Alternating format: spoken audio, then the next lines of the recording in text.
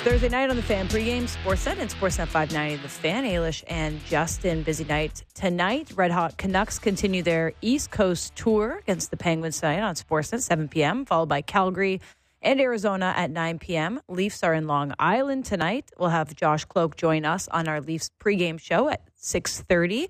Help us tee that up. Martin Jones getting his sixth straight start, but Samsonov back in the mix, back in the fold. We'll get into that a little later in the show. We're also tracking the big news of the day. A little bit earlier in the morning, it broke that Bill Belichick is out as head coach of the New England Patriots. Saban, Carroll yesterday, Belichick today. 24 hours, major changes in the football world. Herm Edwards is going to join us in a couple moments here, legendary former NFL head coach. Justin, out of all those three things, what was most shocking for you in terms of the football carousel we're seeing? Yeah, the news of the day, certainly Bill Belichick. And I think you were shocked about that? I thought we felt like it was going to happen. It wasn't shocking. I definitely expected it to happen just because everybody else was talking about it. But when it happens, that's when you fully immerse yourself in the reality, right? And you start reading and recollecting and all that stuff. And clearly, you could safely say that the greatest NFL coach that we've seen at least would be Bill Belichick. But I think also one of the most complex people that we've ever covered in sport. Generally, especially coaches too, you kind of know what they're all about. You can get a pretty good read on who this person is and what they really care for, what they stand for, how they coach, how they treat people. Bill Belichick, I feel like I know absolutely nothing about, even after almost a quarter century leading the best NFL team in terms of success in my lifetime. So it's a fascinating story. It's a fascinating career. And it's not one that's necessarily over yet. There still could be another chapter here. We'll begin to unpack the chapter that has just closed with Bill Belichick, with Herm Edwards, former NFL head coach and legend, of course. Herm, thanks so much for jumping on with us today. Well, thanks for having me. I appreciate it. All of a sudden, three coaches that I'm pretty familiar with, two of them in the NFL ranks and one of them in college, decided to step away from it. That's tough to watch those guys. I've known those guys a long time. Okay, so we just, or I don't know if you heard, but Ailish asked me which one I was most surprised about in terms of what we've heard in the news world this week, in the football world, to be more specifically. So I'll turn it around on you, Herm. Which one was most surprising to you, looking at Carroll and Belichick, and of course Nick Saban in Alabama? Well, probably Nick, because he's in a pretty good situation down there as far as it's his program, and everyone knows that. He seems to always recruit good athletes, but I could see with this new way of college football, it's hard to keep your players anymore. College football players have free agency. It's called the portal. And so you can lose players all of a sudden. The guys you thought you could keep, you can't keep them anymore. Yeah, I wonder for you that change in college football. Do you think that it had to be just maybe the end of the road in terms of Nick Saban being like, I've done this, it's changed for me, and maybe the luster isn't there anymore. Maybe the challenge is there, and he's done it all, he's won it all. Maybe a great time to go out on top. And with that football scene changing, do you think that Bill Belichick and Nick Saban, they have landing spots you can already think of? Or is it a bit of a time of reflection where maybe there isn't someone that just walks in this door and fills these seats? Well, I think it's a time of reflection when you get to where they have gone and what they've accomplished. And better days of your life are behind you, not ahead of you. And I'm one of those guys saying the same thing, because I'm around their age, so you have to ask yourself, do you want to continue to put that kind of – because they don't know how to do it any other way. It takes a lot of energy to do this. They don't know how to take shortcuts. They're not shortcut guys. This is why they've been so successful, along with having good players and people around them. But I just think it comes a point in your life when you get to that number that they're at, you look at it and you go, do I want to continue to do this, or do I want to maybe just pump the brakes and watch it from afar and do something else? So, Herm, we want to dig into Belichick's career with you a little deeper here. And I think we have to establish one thing first, and that's just where you rank Belichick. Is this the coach that did it better than everyone else? And if so, how did he do it better than everyone else? Well, I think in the era that he coached in, he's got to be right up there with with Shula and those type of guys. I mean, what he accomplished. I mean, when you say it, it's hard to say. He went to 9 Super Bowls, won 6. I mean, think about that. I mean, if you're a Patriot fan, for 20 years you lived in Camelot. You thought that the parade that they have for the Super Bowl, you just thought that was a regular parade. Well, we don't go this year. We'll go next year. I mean, that is quite a feat. I don't know if that ever be done again, to be quite honest. But he did it. He did it in a way where he understood how he wanted to play football. Obviously, that guy that was playing with him, that is retired now, he was pretty good too. And I think if you look at any coach that had some longevity and had a lot of success, who was his quarterback? Right? The quarterback was generally there for a decade with him. You go back to Shula. You can go back to any quarterback any coach that had success, long-term success, especially in the NFL. The quarterback was probably there as well. It's kind of a working relationship. Even more now, it's more important. Back 30 years ago, it was defense and a running back. You still had to have a good quarterback, but the running back was the guy. Nowadays, it's the quarterback. Make no mistake. When we look at Bill Belichick's resume, and there still could be more to be added, but if we look at this as a reflection point, there's a lot of winning. But is his biggest success for you that longevity, the ability to do it on such a consistent basis and to find something that works so well and keep it moving along so smoothly? Is that maybe like the way that you evaluate what Bill Belichick did best as a head coach?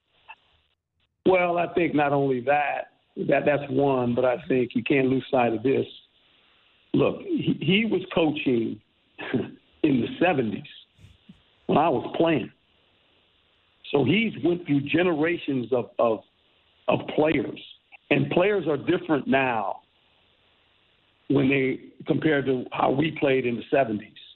I mean, when I was in the 70s, I came in the league in 1977. Well, he was coaching then. He was actually at college. He was at Michigan State with Nick Saban. So there was a different athlete then. And you coached athletes different then. An athlete couldn't ask you the question why in the era that I grew up in and played in. You never asked the coach why. You just did it. Well, he's dealt with different generations of players and has been successful. Not only that, you got to look at all the coaches that got opportunities that have come off his tree and became successful, whether they were coordinators, position coaches, head coaches, all the coaches that came off his tree. I mean, that's part of his legacy as well. Yeah, I think the longevity thing is interesting because in football, and you certainly know this, Herm, like you have to have the buy-in from your players. And you have to do that if you're Bill Belichick across generations, across the evolution of the game. And yet this is a guy who isn't all that friendly, isn't all that cordial, at least in front of the media, right? So like, does that like not add up for you, or do you know why that does add up and why the fan or the person who has no experience with Belichick wouldn't see, or the blind spot would be there? Like, how does a guy like Bill Belichick, who's a little crusty, earn the respect across decades of different generations of football players? Like, put the puzzle piece together for me. Well, it's real simple. A player wants to be successful. And what are you asking him to do to be successful? And when you can do that, a player's going to buy in 100%. I've always said it's not so much about the coach, it's more about the players. Are you willing to massage your system and put them in a system where they can be successful? Well, if you think about Bill Belichick's teams, a lot of these guys were guys that, look, some of them were starters. Some of them only played 10, 15 plays. It really didn't matter. A player wants to be successful so he can stay in the league and make a living. And Bill Belichick had a way of doing that. He gave you a role. Maybe you played 20 plays. Maybe you played 60 plays. Maybe you only played 10 plays. Didn't matter, but he had a role on his team for you. And if you were willing to do that, you could have success, make a living, win. That ain't all bad. We're chatting with Herm Edwards, legendary football coach. You coached against Bill Belichick in the early 2000s when you were with the New York Jets. You mentioned how it's all about, you mentioned like you can't separate Tom Brady from this, of course. Right. And I know when you're preparing for the Patriots back then, you're preparing for Tom Brady. But was there like a mystique with Bill as well? Like I know it's like maybe it's the Patriots mystique, and I know there's Tom Brady mystique. But when you're thinking about and you're preparing to face Bill Belichick yourself, how was that different from other coaches that you had head-to-heads with? Well, you always knew you're going to see something different. And halftime was a big adjustment period. We were able to adjust.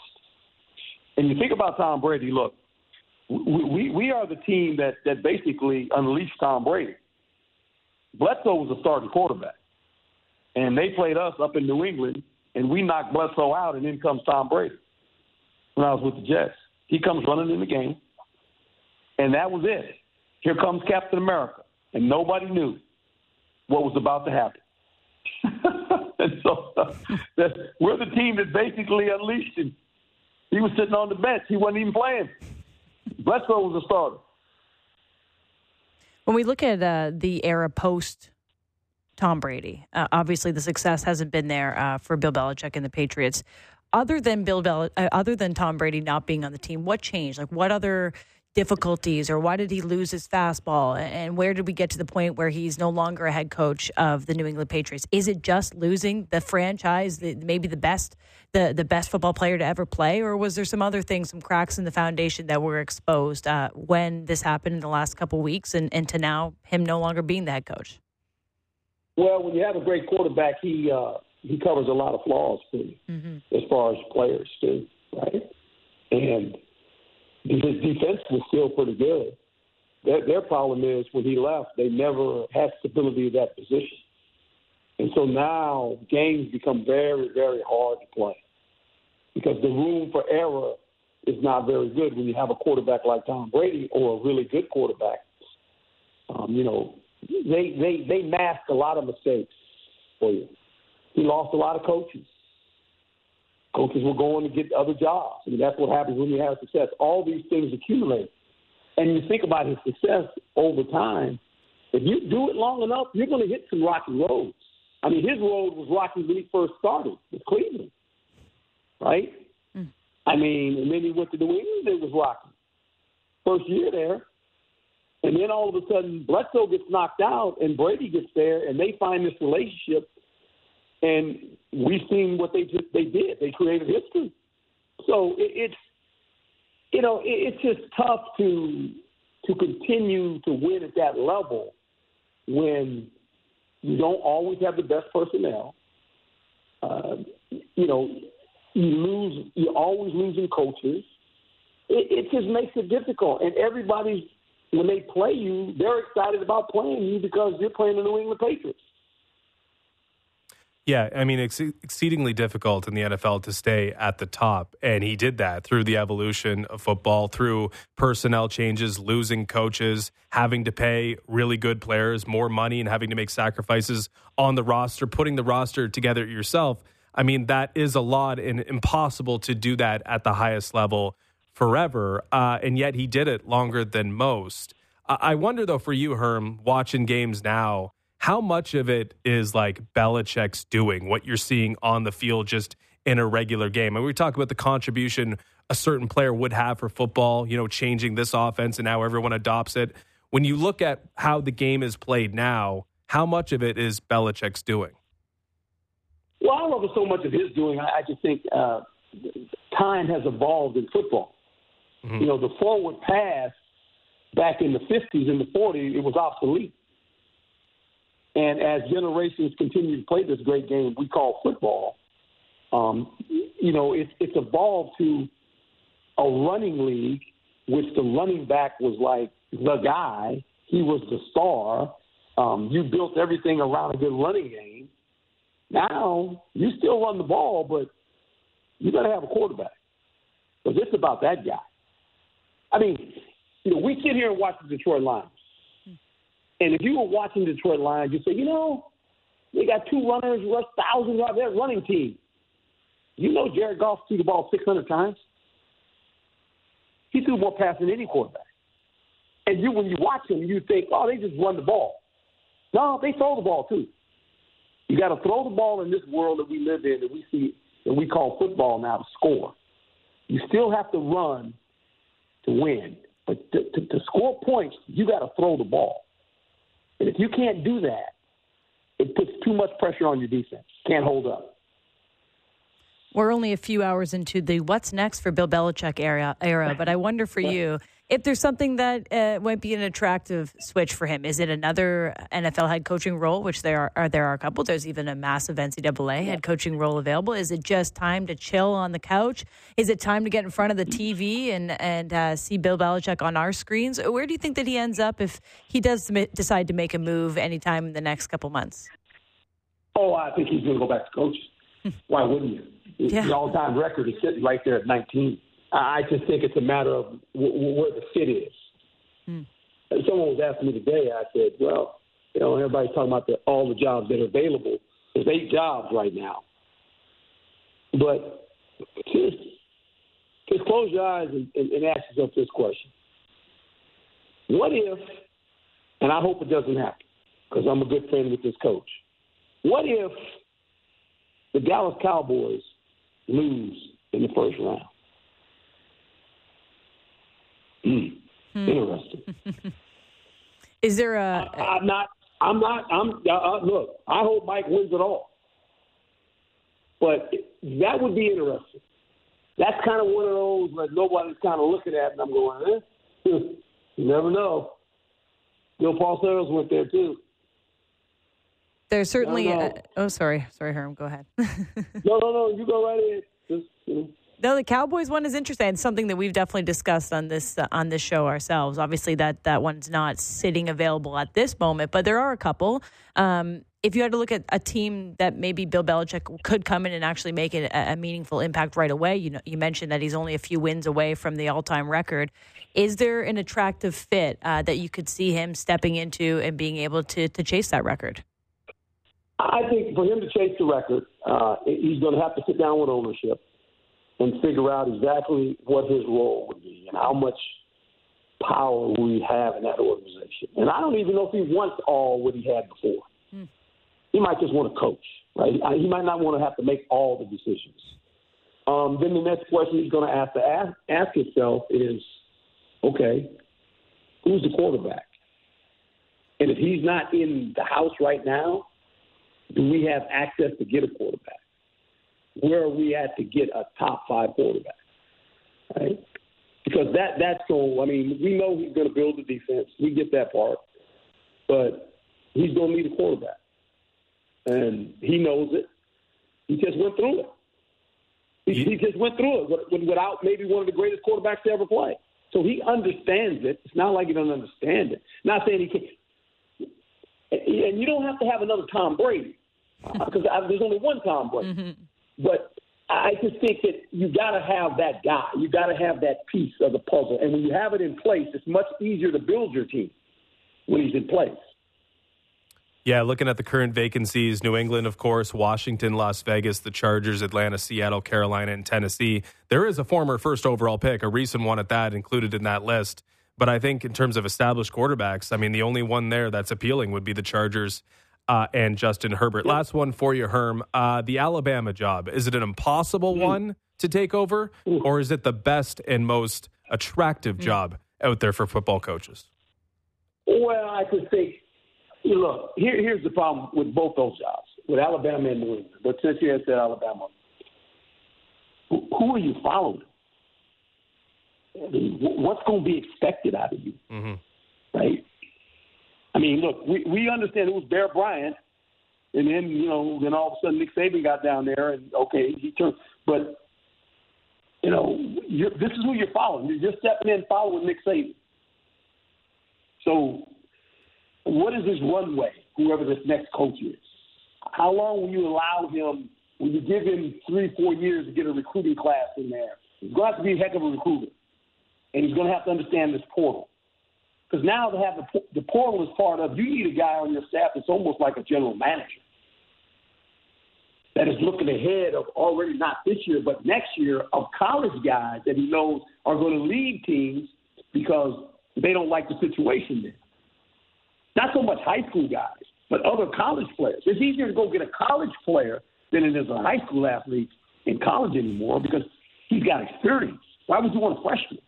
I can go get me a sophomore and sit behind this other guy, and he can come here and start. I mean, that's a whole different world now. So it'll be interesting to see, what what happens. Yeah, it will be fascinating with Alabama and New England as well. Two legendary coaches moving on and big shoes to fill. Herm, we really appreciate you coming on with us today, and hopefully we can do this again down the road. Anytime. My pleasure. You guys have a good evening. Thank you. You as well. That's Herm Edwards, Thanks, former head coach in the NFL with the Jets and Chiefs, and, of course, does some great work for ESPN. Yeah, it's been a crazy 24 hours. Lots of shifting in the football world from NCAA to NFL. We will definitely keep you updated if there's any more movement. And, this upcoming weekend, definitely tee that up tomorrow. Some massive games on the schedule. Maybe some teams are eliminated and some spots become open. Lots to come. Let's take a look at what's later on in the network tonight. Vancouver and Pittsburgh, of course, on Sportsnet. That's a big one because Vancouver is just on this crazy East Coast tear, and they got the Penguins tonight.